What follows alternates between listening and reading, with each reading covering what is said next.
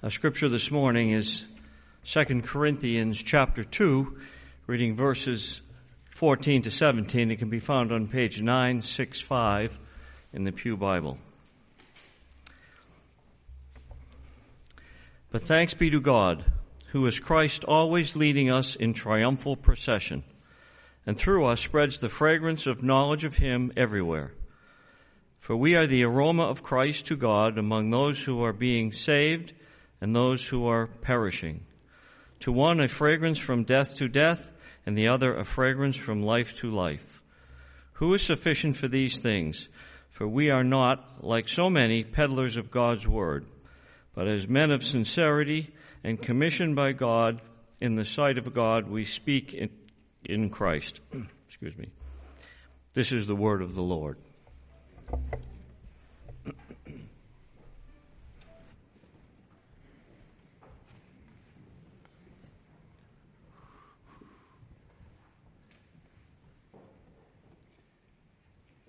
The songs that we sing are so expressive of the words in the passage we have before us today and in the sermon that it's almost like I don't need to preach the sermon. But I will anyway.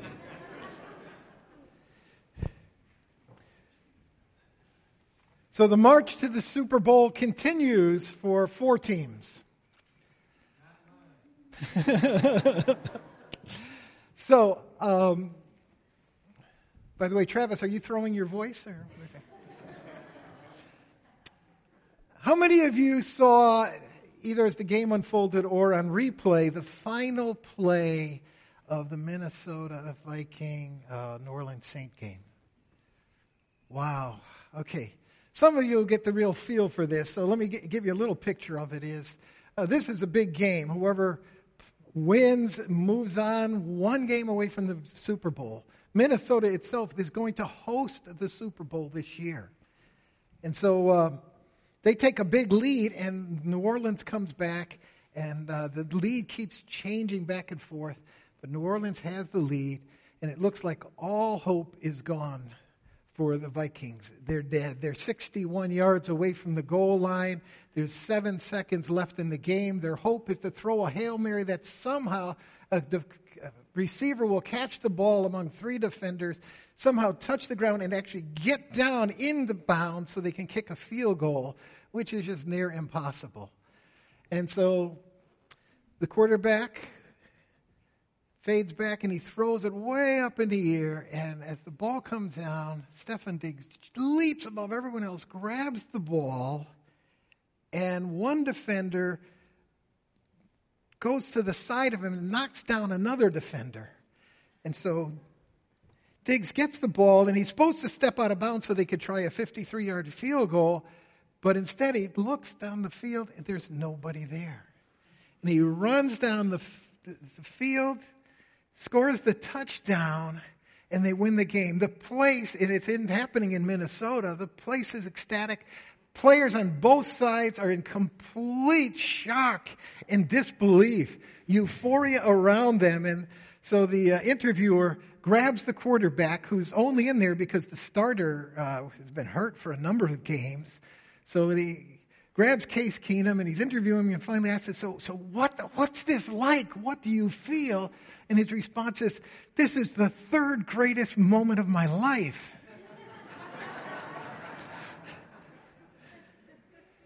First is when I accepted Jesus Christ. Second is when I married my wife. Why does he say the first and greatest moment was when he accepted Jesus Christ? And it's because Christ is the greatest gift of life itself. When we have Jesus Christ, we have entrance into the very presence. We have been given an intimate relationship, close, loving relationship with the God of the universe. In Christ, our guilt is gone. We are forgiven. In Him, we find our purpose and the means to fulfill our purpose in life. In Him, we find the foundation for the way that we live, the morals we have, and the values we cling to. There we have hope and love and peace and even life transformation so that we become better husbands and wives, fathers and mothers, neighbors, employers, employees, better citizens of this world. We have it all in Jesus Christ. As Paul says elsewhere, we are complete in Christ. He is the greatest gift of all. So what are we going to do with that gift? We're going to bring it out to Metro West. We've gone through a visioning process, and the real essence and core of it is right here on our walls. Christ treasured above all things. And so now we're trying to implement that vision. And so we've been working together, encouraging one another in our personal growth toward Christ-likeness, towards understanding Christ so fully that we treasure Him. We're then going to form task forces to help us carry this message out to the world. And we're about to commission a task force for outreach by which we're going to do this. So what is it we're actually called to in our outreach? And it's something our team needs to know, and it's something we as a church need to understand as well. And I believe the answer to that is found in the passage that's before us today. Let's pray. Our Lord, I think we all who are involved in this say, how do we do this? We're not sufficient for this task. We're lost. You need to lead the way. So Lord, we thank you. You've given us your word. And we pray that this passage might be one to lead the way for us. That we might be a church that treasures Christ above all things and brings that Christ to be treasured throughout Metro West and throughout the world. In Christ we pray. Amen. As we look at this passage this morning, and it's 2 Corinthians chapter 2. As we look at this passage, we're going to see three components of what we're really all about as we reach out into Metro West and into the world. We're going to see it in the man, Paul, the ministry of Paul, and the method of Paul. So when we look at the man of Paul, we're going to see really who we are to be, what our hearts are to be about, what our motivation is to be as we go into Metro West. When we look at the ministry, we're understanding what we're to do. And the method is how we do it. So it's who are we to be, what are we to do, and how are we to do it? So it's important as we enter into this passage to understand the context, to really understand Paul himself. Paul had planted churches in Corinth, and then, of course, he moved on to plant churches elsewhere. And false teachers came in following him, and they were discrediting him. They were maligning him. They came in and said, Paul is unimpressive in his appearance. He's not a great speaker. He's disingenuous. He feigns as though he cares for you, but he's really deserted you. He really has no resume to speak of, nothing like ours. And he's constantly in trouble, being persecuted and suffering. And that really shows that God's hand is not there blessing him. He is not a servant of God, so don't listen to Paul. So Paul writes 2 Corinthians to defend his apostolic authority. Because if they don't believe Paul's an authority, they're not going to follow Paul's teaching. They're not going to follow the gospel itself. So for the sake of Jesus Christ, Paul has to defend himself in this letter. And he begins by talking about his suffering, why he's really suffering, and the value in that suffering. Then he talks about why he really isn't disingenuous. He didn't keep his word to visit the Corinthians when he said he would, but he shares the reason is because I love you. Because if I came at that time, I would have to come with a rod. I'd have to come with discipline. But I wanted to give you time to change because I wanted to embrace you in love. And so when I had opportunity of an open door in Troas to share the gospel, I left it because I was so concerned about you. I hadn't heard from Titus what was going on in the church, so I left Troas to get closer so I could hear about you. I love you. Because my life is about Jesus Christ, and he begins with these words. But thanks be to God who in Christ always leads us in triumphal procession, and through us spreads the fragrance of the knowledge of him everywhere. So what Paul is talking about is a well-known Roman victory procession. And one of the commentaries describes it this way. A general and his armies have won. He makes contact with the Senate in Rome, and he asks permission to have an official triumph. It's granted, so he proceeds with his victorious troops and his notable captives to a spot some miles away from the capital city, and there he arranges all the personnel in order. He, of course, leads the way, riding with considerable pomp in his ceremonial chariot.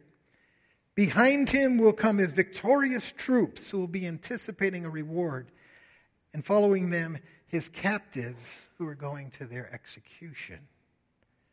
One Roman source also shows us that in connection with the procession, there were people scattering incense so that its fragrance would herald the arrival of the victorious general and get the crowds ready to give a mighty cheer when he came into sight.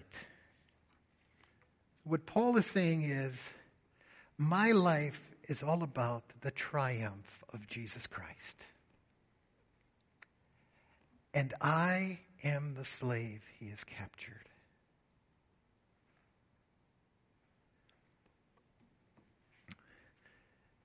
Here we see the essence of Paul. His life was not about himself. He was willing to endure anything and everything so that Christ would be glorified. In 2 Corinthians chapter 11, he says this. 5 times I received at the hands of the Jews the 40 lashes less one. 3 times I was beaten with rods. Once I was stoned. 3 times I was shipwrecked. A day and a night I was adrift at the sea. On frequent journeys, in danger of rivers, dangers from robbers, danger from my own people, danger from Gentiles, danger in the city, danger in the wilderness, dangerous at the sea, dangers from false brothers.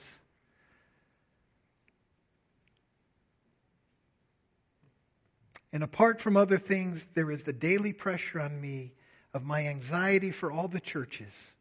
Who is weak that I am not weak?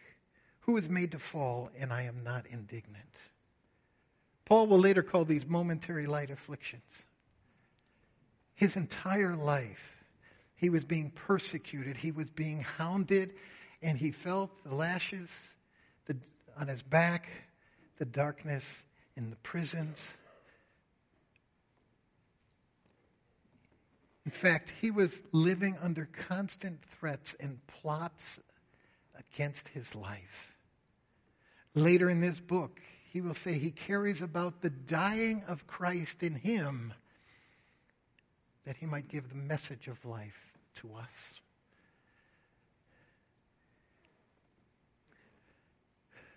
This is Paul. I think what he's teaching us here is that when we go out in outreach, it starts with who we are. Why would Paul go through all of this? He says, the love of Christ controls us. And we often ask the question, well, the love of Christ, does that mean that we love Christ, or does that mean he loves us? When he continues and says, knowing that Christ died for all.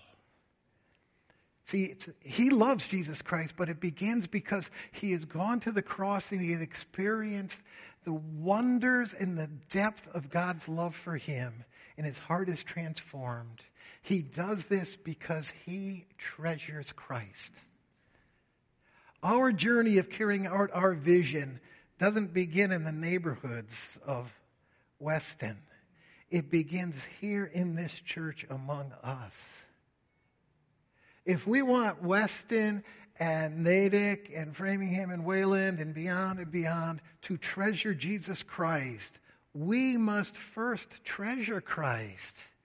For we're going to pass on who we are.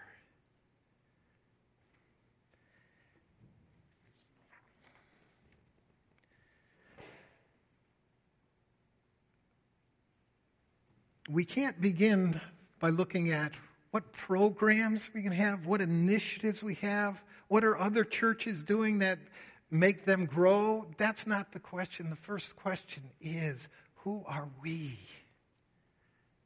What are we going to pass on? And so we've begun some work already.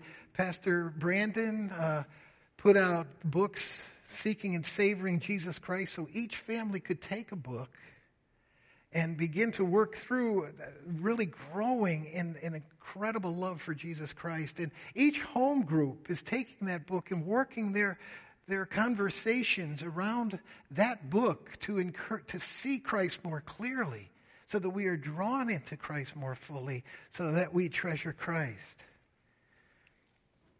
Our discipleship task force, which will be coming, will really be focused on that as well. It's not simply making us more mature, but it's about us treasuring Christ on that path to maturity. So, as we begin, let's first realize it's most about who we are. So we see the man and we see the ministry here. Now look closely at look closely again at this verse in chapter 2. Through us spreads the fragrance of him everywhere, for we are the aroma of Christ. Okay, what's Paul's ministry? Take a look at that. What's Paul's ministry? It's to be the fragrance of Jesus Christ. See, Christ's ministry was to come and to seek and to save the lost. We can't save the lost. Only Christ can do that. But we can bring the knowledge of the Christ who does save. So when we go out and live out the life of Christ in front of people, when we share the gospel of Jesus Christ, we are successful no matter what the response is, because we're doing our ministry. We're bringing a fragrance of the knowledge of Jesus Christ.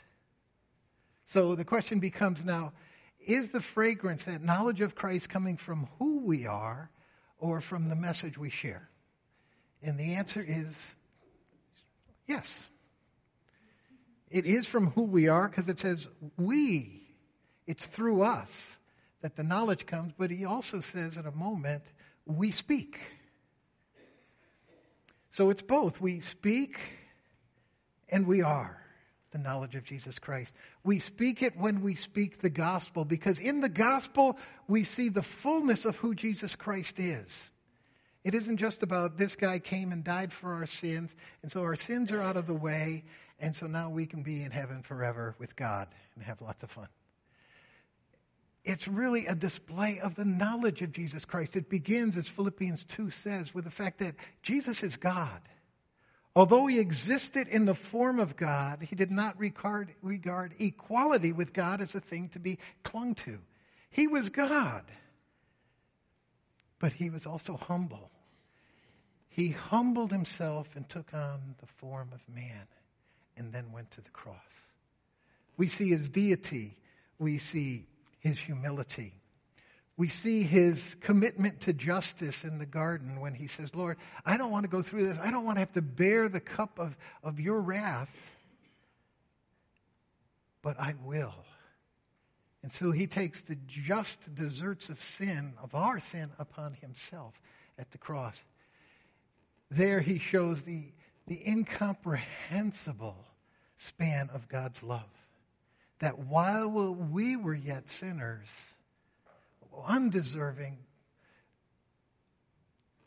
figuratively and some literally spitting in the face of Jesus Christ, he dies for us. We see the compassion of Jesus Christ as he looks down at those who are mocking him. And he says, Father, forgive them, for they know not what they do. We see the grace of Jesus Christ when he turns to the thief next to him and says, today you will be with me in heaven. We see the glory of Jesus Christ when the centurion looks up at a crucified, beaten, dying man and says, truly this must be the Son of God. We see the power of Jesus Christ in enduring this torture and raising from the dead. We see the sovereignty and the wisdom of Jesus Christ as here at the cross, God is holy and just and loving. He saves us from sin by being sin so that the justice of God is satisfied. But he does it, takes that sin on himself because his love is so great. At the cross, at the gospel of Jesus Christ, we begin to see and know Christ in the fullness of who he is. But it's also the way we live. Paul incarnated the gospel. Through his life, he spread a fragrance of who Jesus Christ is. 1 Timothy talks about, he says, I was the chief sinner. There's the humility. I'm the chief sinner. But God used that to show that if I could be saved, anybody could be saved. And he glories in humility. He was a persecutor of the church who was transformed in a way that he ended up being persecuted for being a Christian. Christ offers a new life. He was filled with the fruit of the Spirit, love, joy, peace, patience, kindness, goodness, faithfulness, self-control.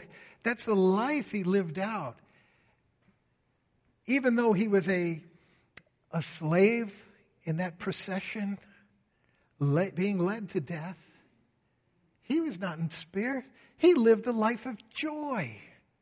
The book of Philippians, he references joy 20 times in 4 chapters, culminating with rejoice again. Rejoice in the Lord always. Again, I say rejoice. He wrote that from prison. Paul was an imitator of Jesus Christ. He was the fragrance of the knowledge of Christ. He was able to say, if you want to know how Jesus would live, look at me.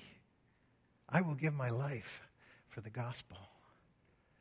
So the question is, can we say that to Weston and to the surrounding region? Can we say, if you want to know what Jesus Christ is like, come into Westgate Church. There you will experience Christ. Not by just the words we say, but you'll experience him as you enter into relationship with us. What an incredible calling, but that's the calling that Christ has given us. But do we live that out? Is the church the fragrance of Christ drawing people to Christ? Or are we our lives so disconnected from the gospel that we actually become a barrier to Christ? Timothy Keller, who's always on the cutting edge of talking to those who do not know Jesus Christ, said this: for every one person I've met who turned away from the faith because of reasoning or an apparent lack of evidence, there are many more who left because of church people who are proud, self-righteous, and imperious. Are we letting the gospel transform us? If it does, how can we be proud? We are sinners. We are such bad sinners that the God of the universe needed to come down and pay for our sin. How can we ever be proud? Are we self-righteous? We didn't earn our salvation. We needed God to earn it for us. How could we be self-righteous? Are we imperious? Do we really believe we're superior to others when we are the sinners saved by grace? How can we be hypocrites if God accepts us completely as we are in our sin by dying for our sin? Why do we need to put on false faces? Why not just be ourselves? We don't need to impress others because God has been impressed by Christ for us.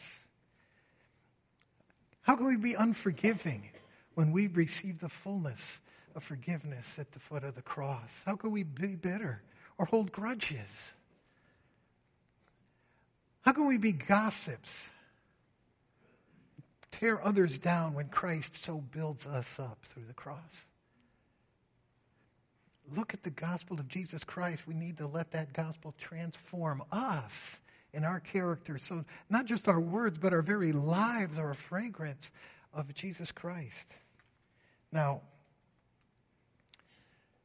that doesn't mean if we live perfectly as Christ, we shared the gospel clearly and honestly and lovingly, that still doesn't mean people are going to come to Jesus Christ. For we are a fragrance of Christ. To some, it's to life. To others, we are a fragrance of death. Just like they traveled at the Roman procession, the fragrance wafted out, and it declared that the Roman soldiers were triumphant. But to the captives, it was the smell of death, for they are going to their execution. The gospel of Jesus Christ, found in 1 Corinthians 15, says, Jesus Christ died for our sins according to the Scripture. He was buried, and on the third day, he was raised according to the Scriptures, and he appeared. Appeared to Peter, appeared to 500 at one time. That gospel is life. It's saying we who were dead in our trespasses and sin, Jesus Christ came and died for those sins so we could have eternal life with God. The gospel is life. That's why we at Westgate, who've accepted Jesus Christ, we celebrate the gospel. It's life to us. But listen to that gospel through the ears of an unbeliever. You are saying that I'm a sinner. You're judging me. You're saying that I am condemned and that I deserve to go to hell. Can you imagine the response? You see why people react to the sharing of the gospel? It isn't to them a fragrance of life, it's a fragrance of death. That doesn't mean we should keep it to ourselves, because it isn't just the fragrance of life. It is life. We can't keep it to ourselves. And if you're one who has not come to faith in Jesus Christ yet, you may be repulsed by the gospel. But try to understand, we share it not to judge you, not to express some kind of superiority over you, because we believe we are sinners. And we needed Christ's death for us. And we believe that is the way to salvation. So we need to share it if we love you. I know you've heard this a couple times from this pulpit, but Penn Jillette, who's an illusionist, he's also a very outspoken atheist and critic of Christianity, did a little video where he shared about what he felt after a man came up following a performance and gave him a Bible.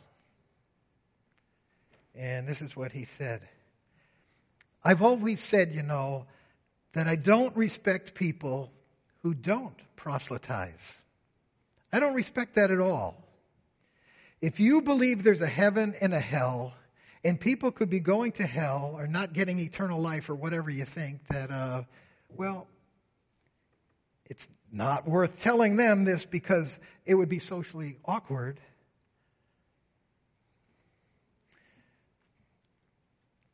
How much do you have to hate somebody to not proselytize? How much do you have to hate somebody to believe that there's everlasting life is possible and not tell them that?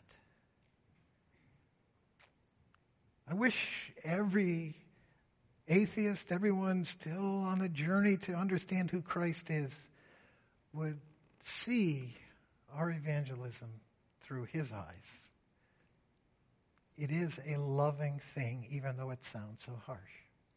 It's a fragrance of life. It's also the fragrance of death. And by the way, I think he uncovers why he wanted to share this in the video. He talked about that man and he said, this man was a really good man. He was polite, honest, and sane. And he cared enough about me to proselytize me. It was a person sharing the love of Christ, exuding the love of Christ that helped him understand what he was doing, sharing a gospel of love. So, who are we to be? We're to be people who are all about Jesus Christ, who treasure him above all else. What's our ministry? To be the fragrance of Jesus Christ in word and in person. And so what's the method? And we're going to see three aspects to the method in verses 16 through 17. He says, who is sufficient for these things? For we are not like so many peddlers of God's word, but as men of sincerity, as commissioned by God in the sight of God, we speak in Christ. Notice, so let's start with the idea that we are not peddlers of God's word, but we are men of sincerity. Our methodology, we are to be authentic. We are to be real. We are to be sincere. And we're not to be peddlers of the Word of God. Now, in that culture, peddlers were notorious for cheating others. They'd present shoddy wares. The wine merchants would water down the wine. They were in it for one reason, not to help you get a good product, but for them to make a good living. It was all about them. And Paul looks at the false teachers that have come in, and he's saying that's what they're all about. They're all about themselves, and they will compromise the gospel. They will twist the gospel. They will water down the gospel. They'll do anything to get the praise of man and to get their salary. He says, that's not what we're to be about. That's not what I'm about. In fact, Paul did not take a salary. False teachers use that against him, saying, see, his ministry is worthless. They don't even pay him anything. Instead, it was, I don't take a salary because I want you to know that it's all about Jesus Christ. So, Paul was authentic. He spoke honestly. That's what he had to do with the Corinthians. He couldn't simply say, oh, they don't think, they're questioning my apostolic authority. Well, I'm done with them. No, he writes this entire book. He leaves Troas because he has a passion to help them understand what is right and true. He is sincere. He is authentic. He shares his faults. I am the greatest sinner of all, he says. And he would never water down the gospel of Jesus Christ. It's not popular. We just displayed how it's heard, how harsh it could sound. But we need to share the gospel of Jesus Christ because it is salvation.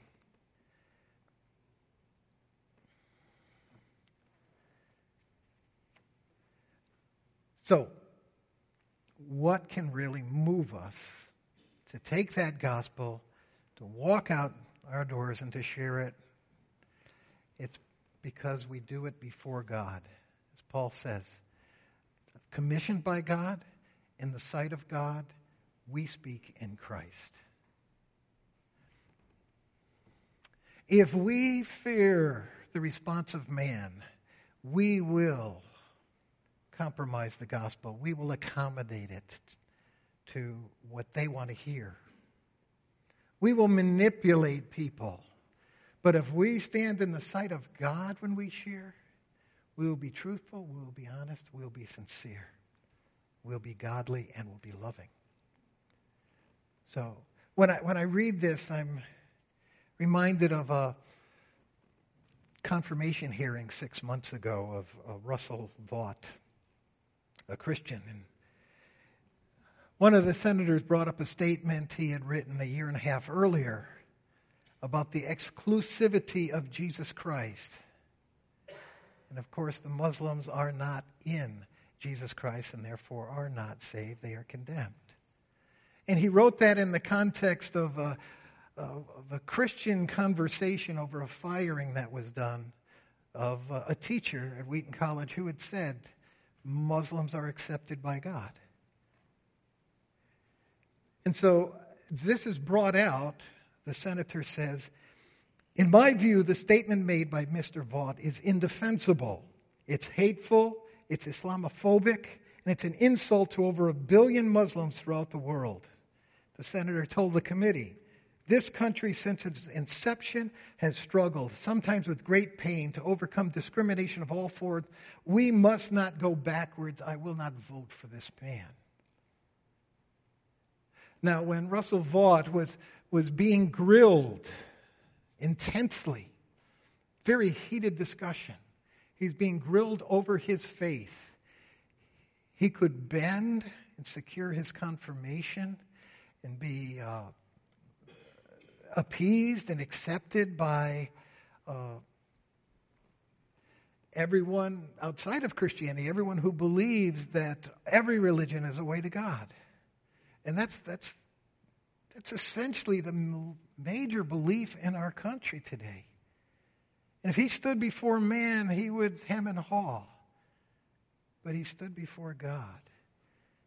And he clung to his faith in Jesus Christ and the exclusivity of salvation being found in Christ. We will come into situations where we either stand in the sight of God or we stand in the sight of man. We will not compromise the gospel when we stand in the sight of God. Now, that does not mean we do not tailor the gospel and present the understanding of two individuals or tailor it to the understanding of the people around us. Jesus did that. To Nicodemus, who understood Judaism completely, the sacrificial system, he came to Jesus and Jesus looked him in the eye and said, unless you're born again, you won't enter the kingdom of heaven. The next chapter, he goes on his way up back to Judea. He stops at a well in Samaria and he meets not a religious leader of the Jews, but an outcast Samaritan woman who's living in immorality. He doesn't say, unless you're born again. He says, I offer you living water. His gospel's the same in both places, but his presentation is tailored to who the person is and their understanding. Paul stands on Mars Hill, and he finds a connecting point by looking at all the different idols, and he sees the idol to an unknown God. And he starts there. He starts where they have an agreement. He says, we all agree that there's an unknown God here. Well, let me tell you about that unknown God. And instead of quoting Scripture, he quotes their prophets. But it's the same gospel. Later, when he stands before the Pharisees and religious leaders, he gives his testimony and how he was a Pharisee. He begins where there's a point of agreement and an understanding, and then he works outward as he shares his testimony to finally bring the gospel like he shares it everywhere else. We are to be wise, loving. We are to be clear with the gospel to each individual. If I say to you, te amo,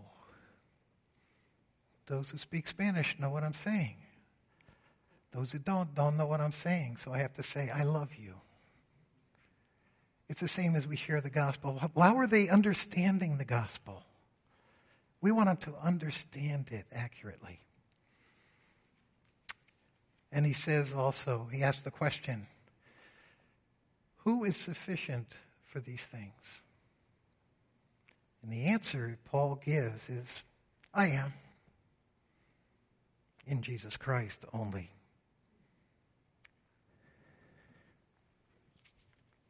Chapter 3, verses 2 and 4, he says, such is the confidence that we have through Christ toward God. Not that we are sufficient in ourselves to claim anything is coming from us, but our sufficiency is from God.